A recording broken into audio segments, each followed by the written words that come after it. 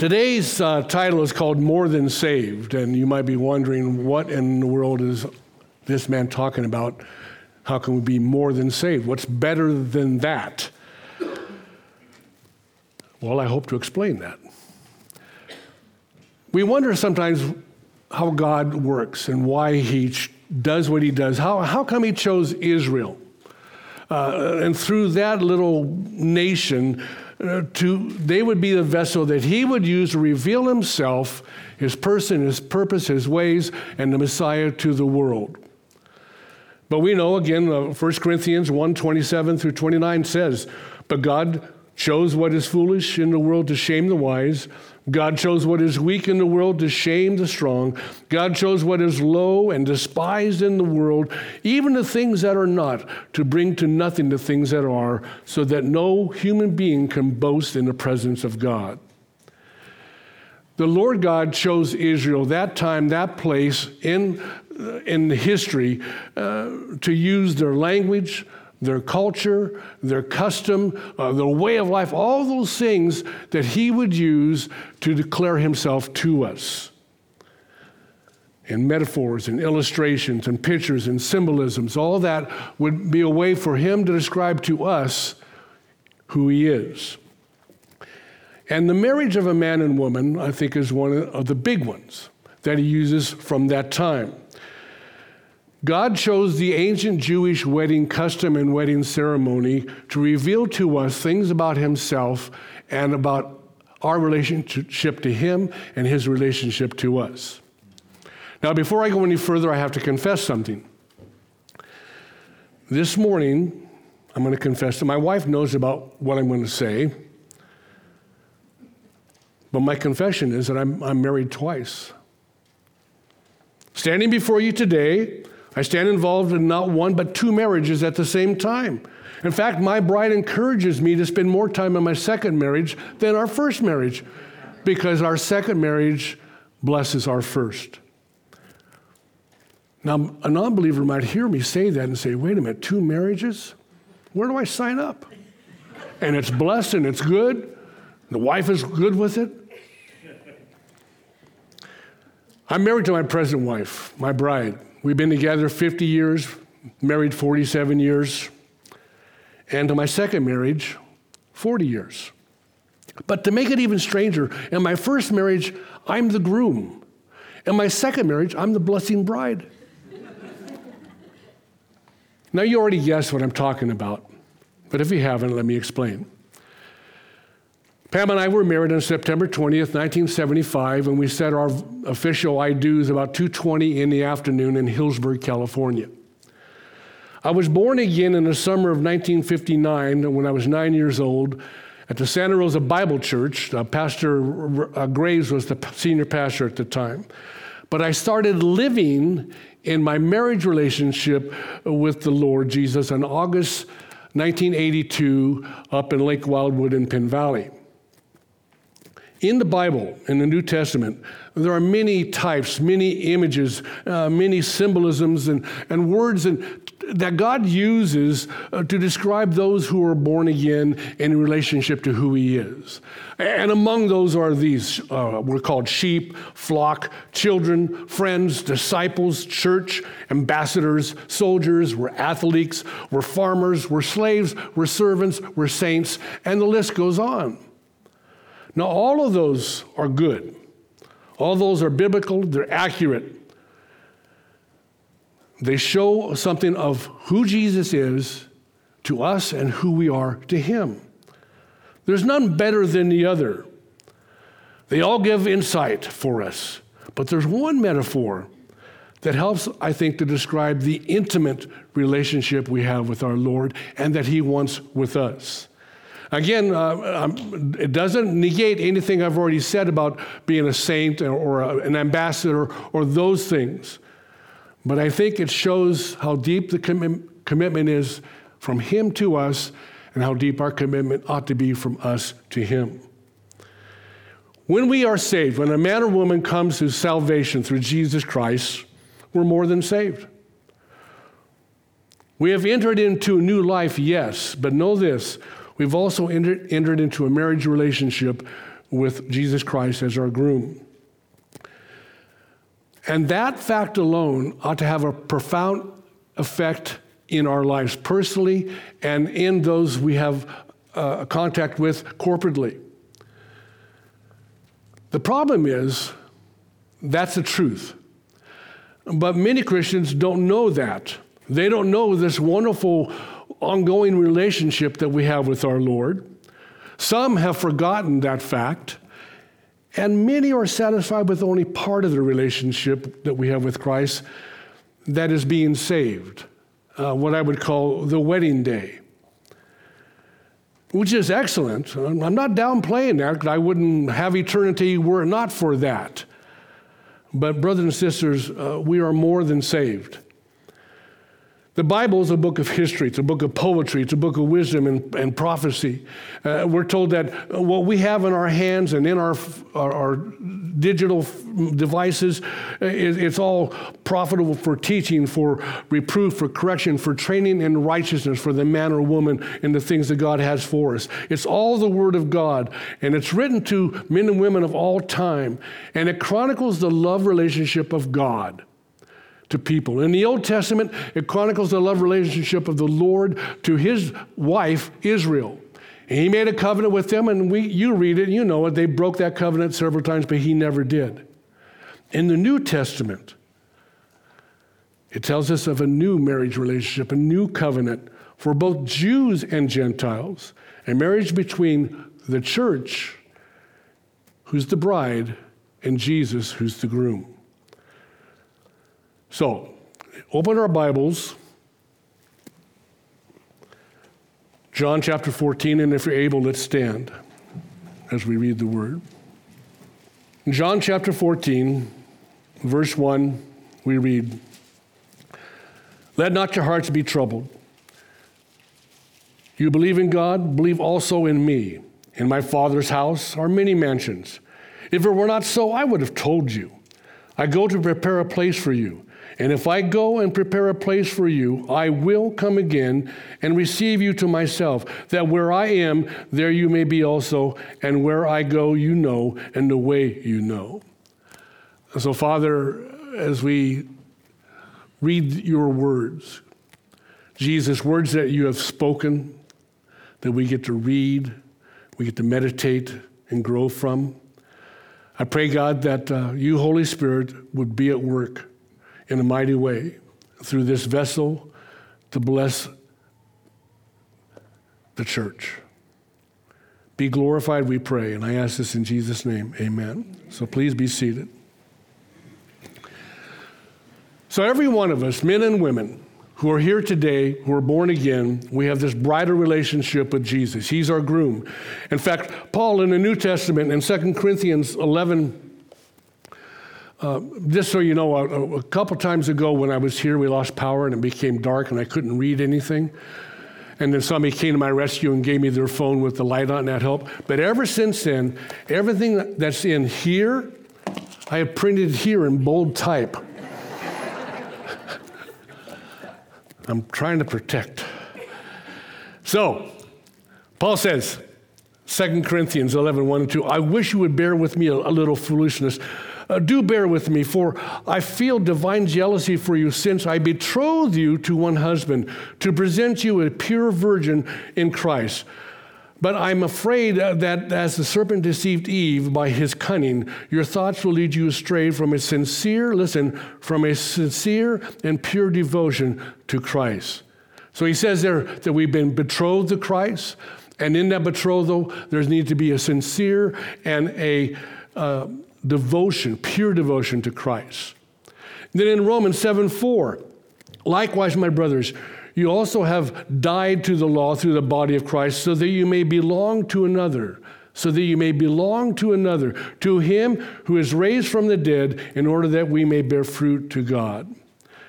And then in Ephesians chapter 5, verses 25 to 32, we read these words, "Husbands, love your wives as Christ loved the church, and he gave himself for her, that he might" what? sanctify her, having cleansed her by the washing of water with the word, so that he might present the church to himself in splendor, without spot or wrinkle or any such thing, that she might be holy and without blemish. In the same way, husbands should love their wives as their own bodies. He who loves his wife loves himself. For no one ever hated his own flesh, but nourishes it and cherishes it, just as Christ does the church, because we are members of his body. Therefore, a man shall leave his father and mother and hold fast to his wife, and the two shall become one flesh. And then verse 32, this mystery is profound. I am saying that it refers to Christ and the church. The most intimate human relationship that God has designed for us is the relationship between a man and a wife in the marriage covenant. That is why the enemy today, 24/7, full on, is coming against anything that has to do with God's design. Because to destroy, to distort, to pervert, to reinvent biblical marriage between a man and woman is key to having billions of people misunderstand the wonderful intentions of God towards us and our relationship with him. So this morning, we're going to look at the ancient Jewish wedding marriage customs, and we don't have time to go to every detail, but I want to give us enough biblical history and Bible knowledge that we'd be able to tie these things together and see that as Jesus is teaching, he's teaching and saying things that their minds would identify with. First, there's the selection of the bride.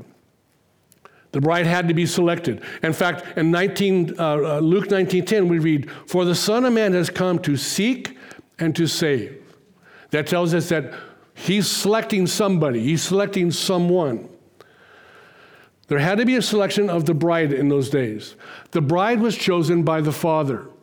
The bride was chosen by the father of the groom, never the bride choosing the groom. Now, somebody might say, wait a minute. Pastor John, that's pretty sexist. That's pretty barbaric. That's a weird attitude and a statement towards women. Well, if you're saying that to yourself, I just say this: grow up and get over yourself. Because you need to wait and get the whole deal, because if that offends you, there's more. Now, the father would act on the best interests of his son as he's seeking a bride for his son, and the son, if old enough, would be involved in the selection, but not all the time. And we see this illustrated for us in Genesis 24 and 2 through 9, when Abraham sends his trusted servant to go and bring back for his son Isaac a bride. Now, in the New Testament, Jesus says this in John 17:12. While I was with them, he's speaking, praying to the Father, I kept them in your name, which you have given me. In John 18:9, this was to fulfill the word that had been spoken, of those whom you have given me, I have lost none. Now, consider our being chosen. Jesus has said this in John 15:16. He makes it plain and clear. You did not choose me, but I have chosen you and appointed you that you should go and bear fruit, and that your fruit should remain. Now, one commentator said this, that if you're Gentile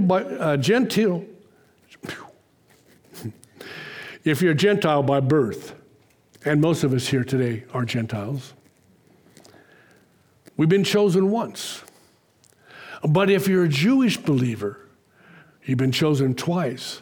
But regardless, once or twice, we were both chosen by the same love. Now, many times the bride never has seen her husband and would only find out about her husband through her father or through that father's servant. Now, we have the Bible. We have the Holy Spirit to reveal the groom to us.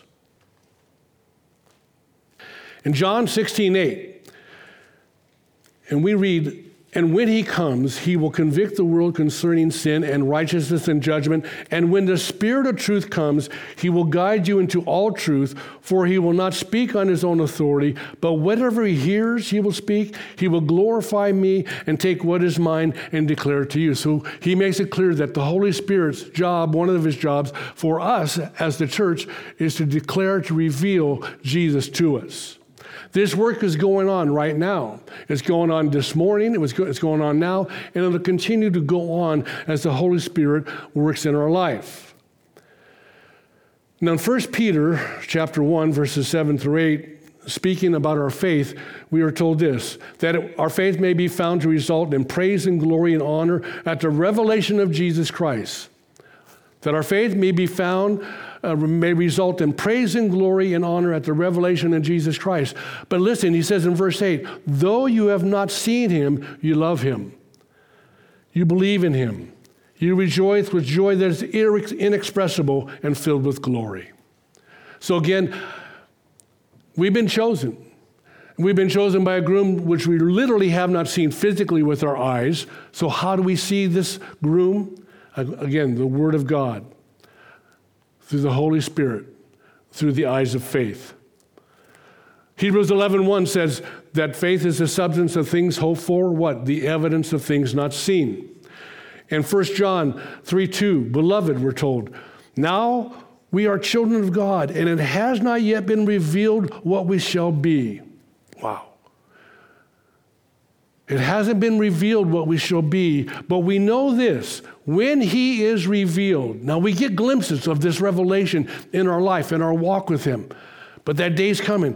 When he's revealed, we shall be like him, for we shall see him as he is. God has chosen us. Why? Because he loves us. Now we might wonder, because some of us know ourselves pretty good, why would the King of Kings choose me? This is a question that the Shulamite woman was asking in the Song of Songs. And she speaks of herself in a very humble way. In chapter 2, verse 1, she says this, I'm a rose of Sharon, a lily of the valley. And then her king responds to that expression, as a lily among brambles, so my love is among the young women. You see, we might not think much of ourselves. The world might not think much of ourselves. But God looks at us as common folks, normal folks. I wore my little sheep clothes today. We're just sheep. But compared to those who are not his, it's like a lily placed amongst weeds. God has chosen you because he loves us. And he loves us because he's chosen to. His selection of us is a mystery, I agree, but it's full of grace and it's full of wonder. 1 John 3:1, behold, what manner of love the Father has bestowed on us that we should be called the children of God. What manner of love is that? We get to know and grow in that love every day that we have and eternity afterwards. Ephesians 2:1 through 5. And you he made alive, who were dead in trespasses and sins, in which you once walked according to the course of this world, according to the prince of the power of the air, the spirit who now works in the sons of disobedience, and were by nature children of wrath just as others. But God, who is rich in mercy, because of his great love in which he loved us, even when we were dead in trespasses, made us alive together with Christ. By grace you have been saved. So, there was a selection. The next part in the process for the Jewish custom was a price. A price had to be paid.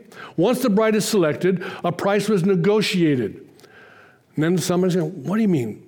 Now women are a slave, they're on a block, and somebody's negotiating a price for them? Further barbarism, further you're acting like a silverback ape, Mr. Lukas.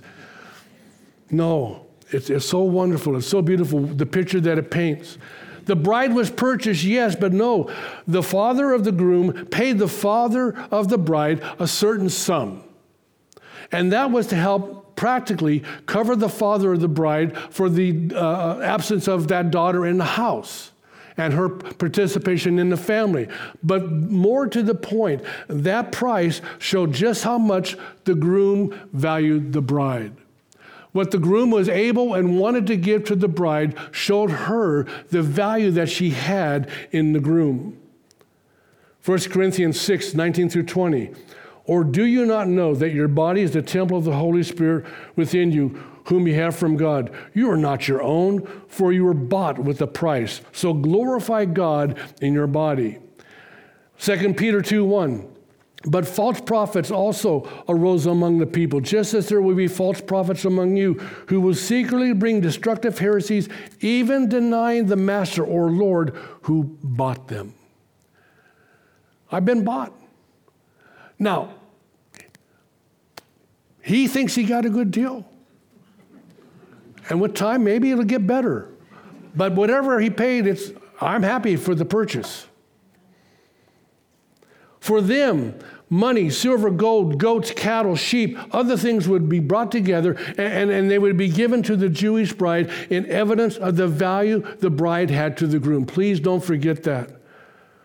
We have the account of Jacob in the Old Testament. Remember, he was tricked and he had to work 14 years to receive his bride, Rachel. So what was the purchase price for us? You know it. What did it cost Jesus to purchase us? Acts 20:28. Paul, speaking to the Ephesian elders, says this: Therefore take heed to yourselves and to all the flock among which the Holy Spirit has made you overseers, to shepherd the church of God, which he purchased with his own blood. 1 Peter 1:18, knowing that you were ransomed or redeemed from the futile ways inherited from your forefathers, not with perishable things such as gold or silver, but with the precious blood of Christ. We know that Jesus, and when he was in the Garden of Gethsemane, he's wrestling with what's about to happen. He's wrestling what he's about to do, the price he's going to pay for us. But we read that for the joy set before him, he submitted to the Father's will, and he completed 100% completely paying the price for us. In Luke chapter 22, 19 through 20, at the Last Supper here on earth, Jesus said, this is my body which is given for you. And then he says, take this cup. This cup is the new covenant in my blood, which is shed for you. So the price that he paid for us wasn't silver or gold or 1,000 cattle or $400,000 in stocks in Tesla. Any of those things that we would put some material value in. The price was his life, his body, his blood. And as we yield to that fact, as we accept that fact, that we no longer belong to ourselves, I mean, really, I have to be reminded, but we remind ourselves we're no longer belong to ourselves, that we've been bought, we've been purchased with a price. As we start to do that, we start to enter into the abundant life that he has for us. Because the point is this, and Jesus has given all of him to us. So how can we not give all of us to him? So there's a searching, there's a price paid, there's this betrothal that begins now. The selection happens, the price is agreed upon, and now they're going into the betrothal, part of this whole ceremony, this whole cultural thing they had for marriage. She was at this point almost married. The two had not come together to consummate the marriage yet. She's betrothed. Now, this was a sticky point. You know the Bible, you know Joseph and Mary. They were betrothed, but they hadn't come together as man and wife, and yet she's found with a baby, and Joseph scratching his head. He loved her so much, he wanted to do the righteous thing for her. But that's what was going on there. They hadn't even had the official ceremony, the official feast. And yet they were as good as marriage. Now in our day, the term would be engaged. But the Jewish betrothal is deeper than engagement. It's a deeper commitment. It's a covenant. The Jewish word for this stage that the bride and groom would be entering in here is called a kedushin. It literally means a sanctification or a holiness or to be set apart. A sanctification or a holiness to be set apart. Covenants in Bible times, you know covenants, they were serious things. They were sealed, and they were sealed and legally binding. And it wasn't easily broken. Like today, we can break our covenants, our contracts pretty easy, but not then. At this stage of the ceremony, here's what would happen. A marriage contract would be presented. It was presented to the father of the bride. And in that contract, the bride would be hearing this. It spelled out the price of the bride and the other provisions that the groom agreed to care for her and to purchase her. The groom promised to honor her and support her and maintain this bride in truth, provide for her in food and clothing and practical things. And at that point, from that point on, they would go away from there as husband and wife. In 2 Corinthians chapter 11, 1 and 2, he says, I wish you would bear with me a little foolishness. Do bear with me, for I feel divine jealousy for you, since I have betrothed you to one husband to present you as a pure virgin to Christ. That's what's happening then. That's what's happened to us. And our betrothal is the time of one where we are giving ourselves over to become one. And the word even means, it's like if you were a carpenter, you're taking all this raw lumber and you're putting it all together to build something, to fashion something. In Romans 7:4, likewise, my brothers, you have also died to the law through the body of Christ, so that you may belong to him who has been raised from the dead. Now, there's searching a price, this contract has been given, and this is the betrothal time is almost ready to begin. I say almost because we come to the bride. At this point, the consent of the bride was needed. Even though she'd been selected, a price was agreed upon, and she sees what's offered there, she's able to hear what's going on in this exchange, the prospective bride did not have to agree. We see this agreement happening in Genesis 24 again, where Rebekah was sought by the servant to bring back to Isaac. And the father says to Rebekah, will you go with this man? And she says, I will go. She could have said, no, I won't go. And then Rebekah wouldn't have been the wife to Isaac. Judaism teaches that a marriage can only take place by mutual consent, unless you've watched Fiddler on the Roof. See, it's a mutual receiving of what the groom is offering. God never puts anybody in a headlock, never forces anybody to accept him.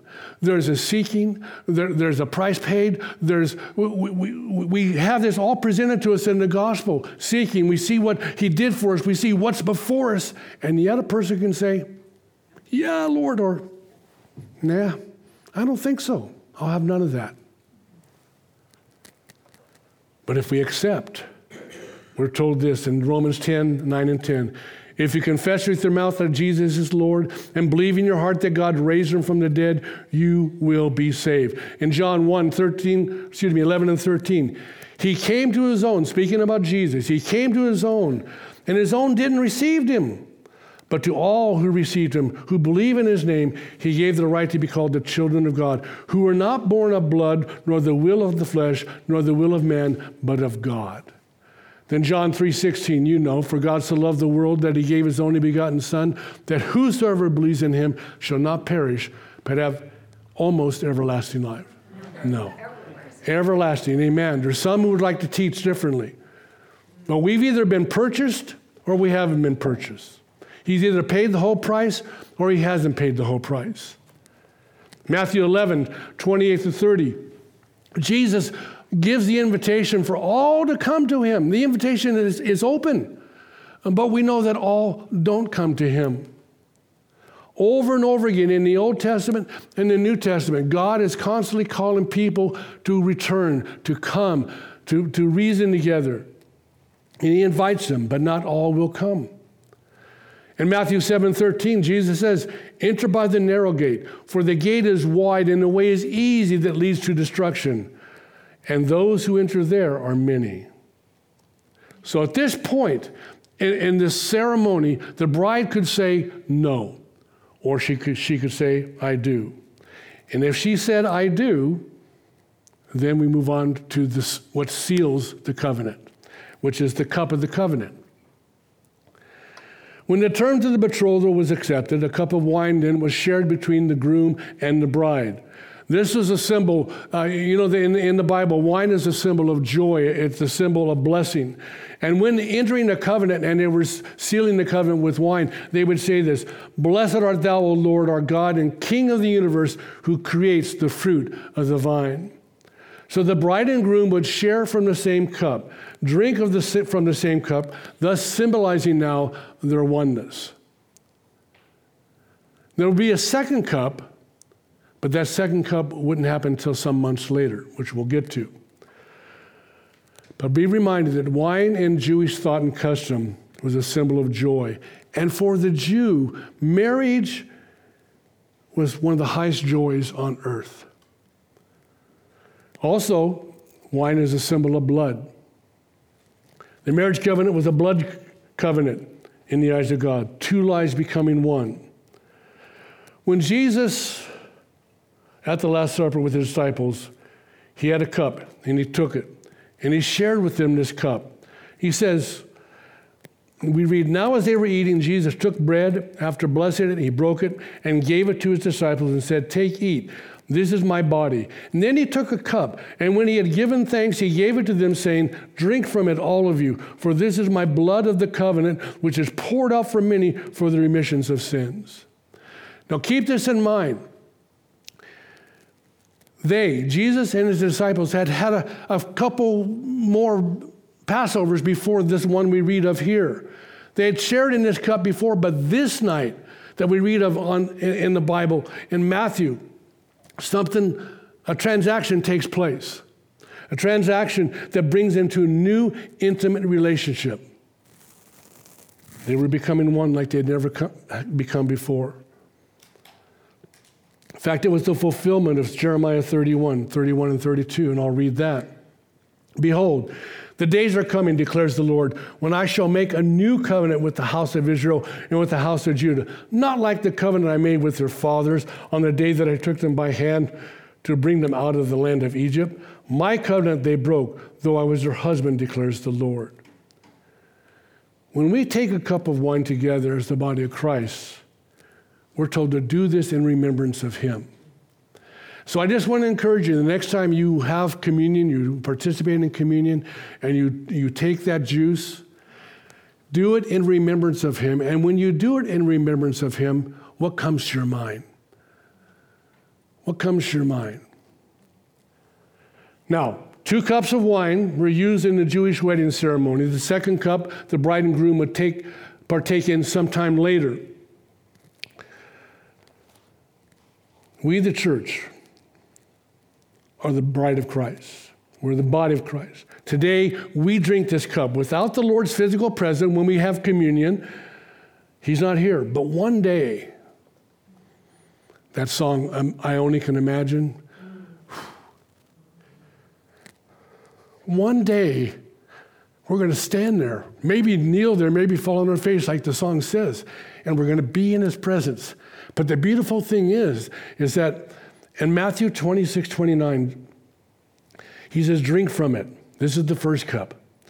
For it is my blood of the covenant, which is poured out for many for the remissions of sin. And then he says in verse 29, yet I tell you, I will not drink it again of the fruit of this vine until the day when I drink it new with you in my Father's kingdom. That second cup for the church is coming. So let's move to the last part. Eddie said I had 2 hours.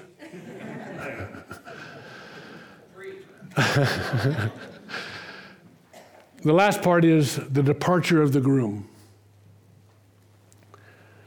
Once the marriage covenant was sealed with the cup being shared by the groom and the bride, after that was done, the groom would leave. He would go to his father's house. You know the story, and we read about it in John 14. He would go to his father's house to do what? To prepare a place for his bride. For when he receives his bride, they would have a place together. And we read that, John 14 again. Let not your hearts be troubled. Believe in God. Believe also in me. In my Father's house there are many rooms. If it were not so, I would have told you that I go to prepare a place for you. Excuse me. If it were not so, I would have told you. I will come again and take you to myself. Listen, I will come again and take you to myself, that where I am, you may be also.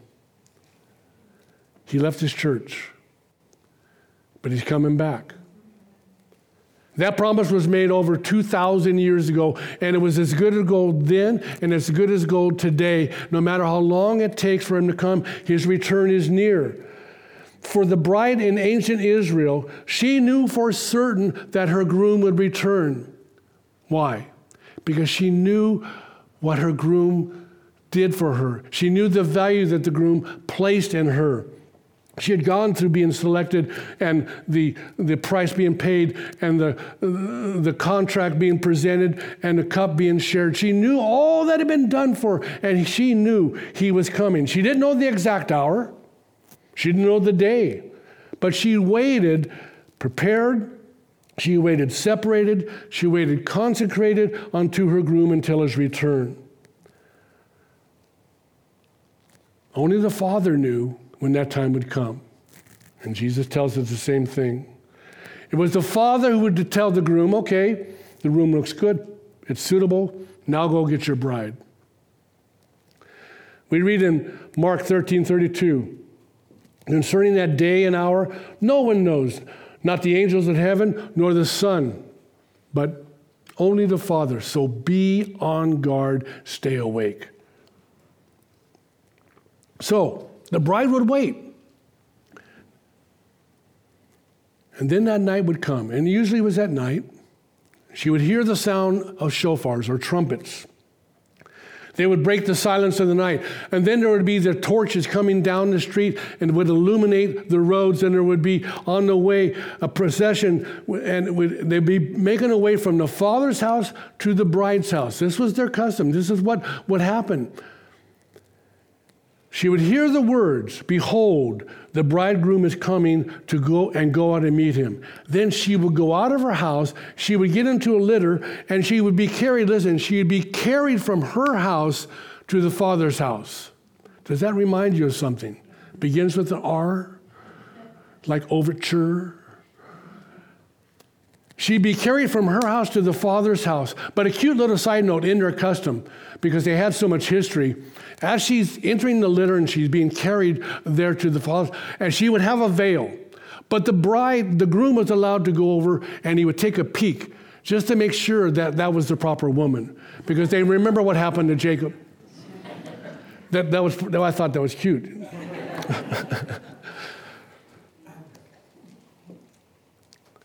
And also I want us to be reminded that in the Lord's eyes, there's no such thing as an ugly bride. We would know we're beautiful because we know the love he has for us, the price he's paid for us. In 1 Thessalonians 4:15 through 17, for this I declare to you by the word from the Lord, that we who are alive, who are left until the coming of the Lord, will not precede those who have fallen asleep. For the Lord himself will descend from heaven with the cry of command, with the voice of an archangel, and the sound of the trumpet of God, and the dead in Christ will rise first. Verse 17, then we who are alive, who are left, will be caught up together with them in the clouds to meet the Lord, and we shall always be with the Lord. And he goes on to say, therefore comfort one another with these words. There's so much more to it. But there's a great marriage feast coming for us. But let me bring it to a conclusion here. Number one is this. We get out of any relationship what we put into that relationship. What we put into something is true in sports, it's true in business, it's true in hobby, it's true in a marriage.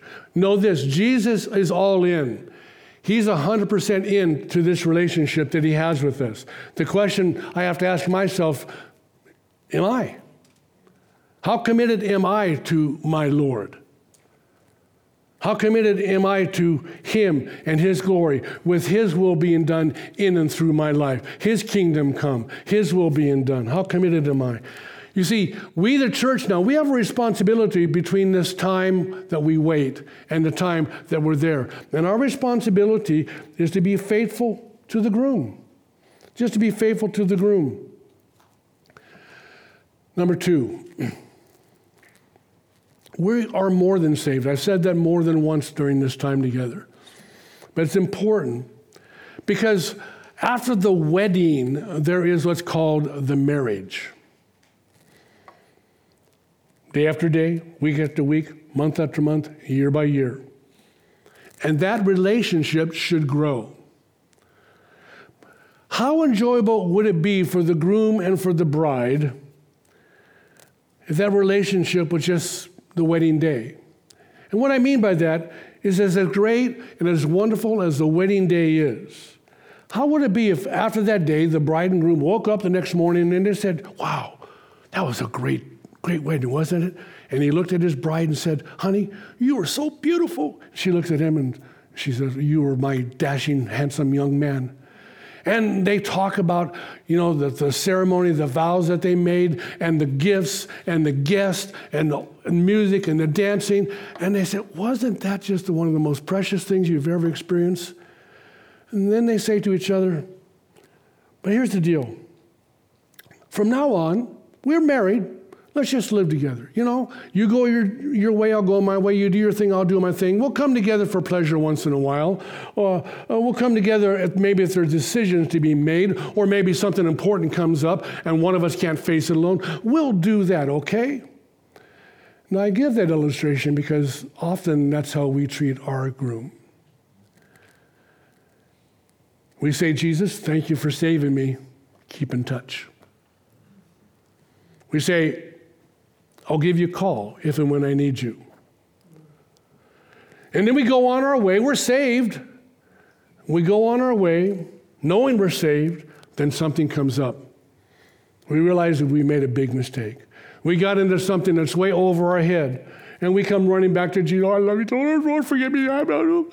And he's been waiting. And then we're right where we need to be, right at his side, embraced by him.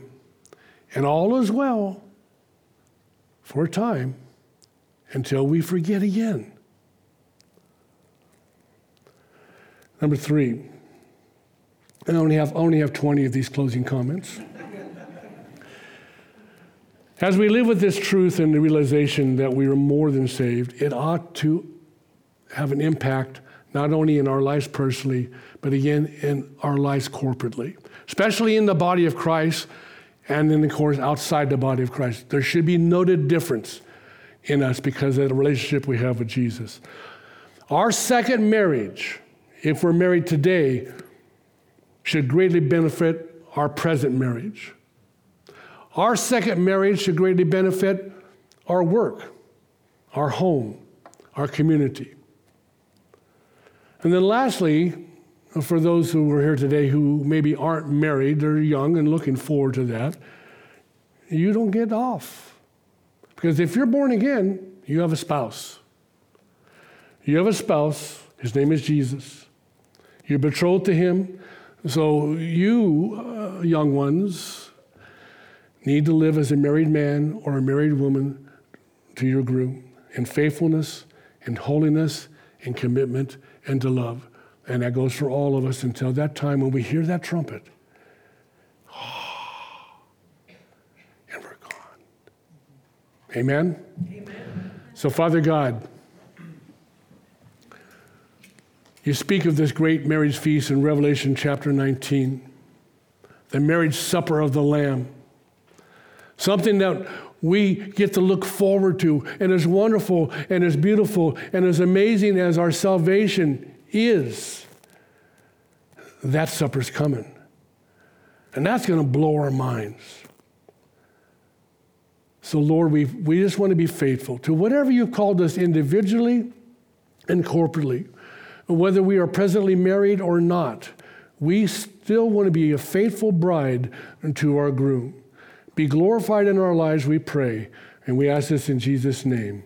Amen.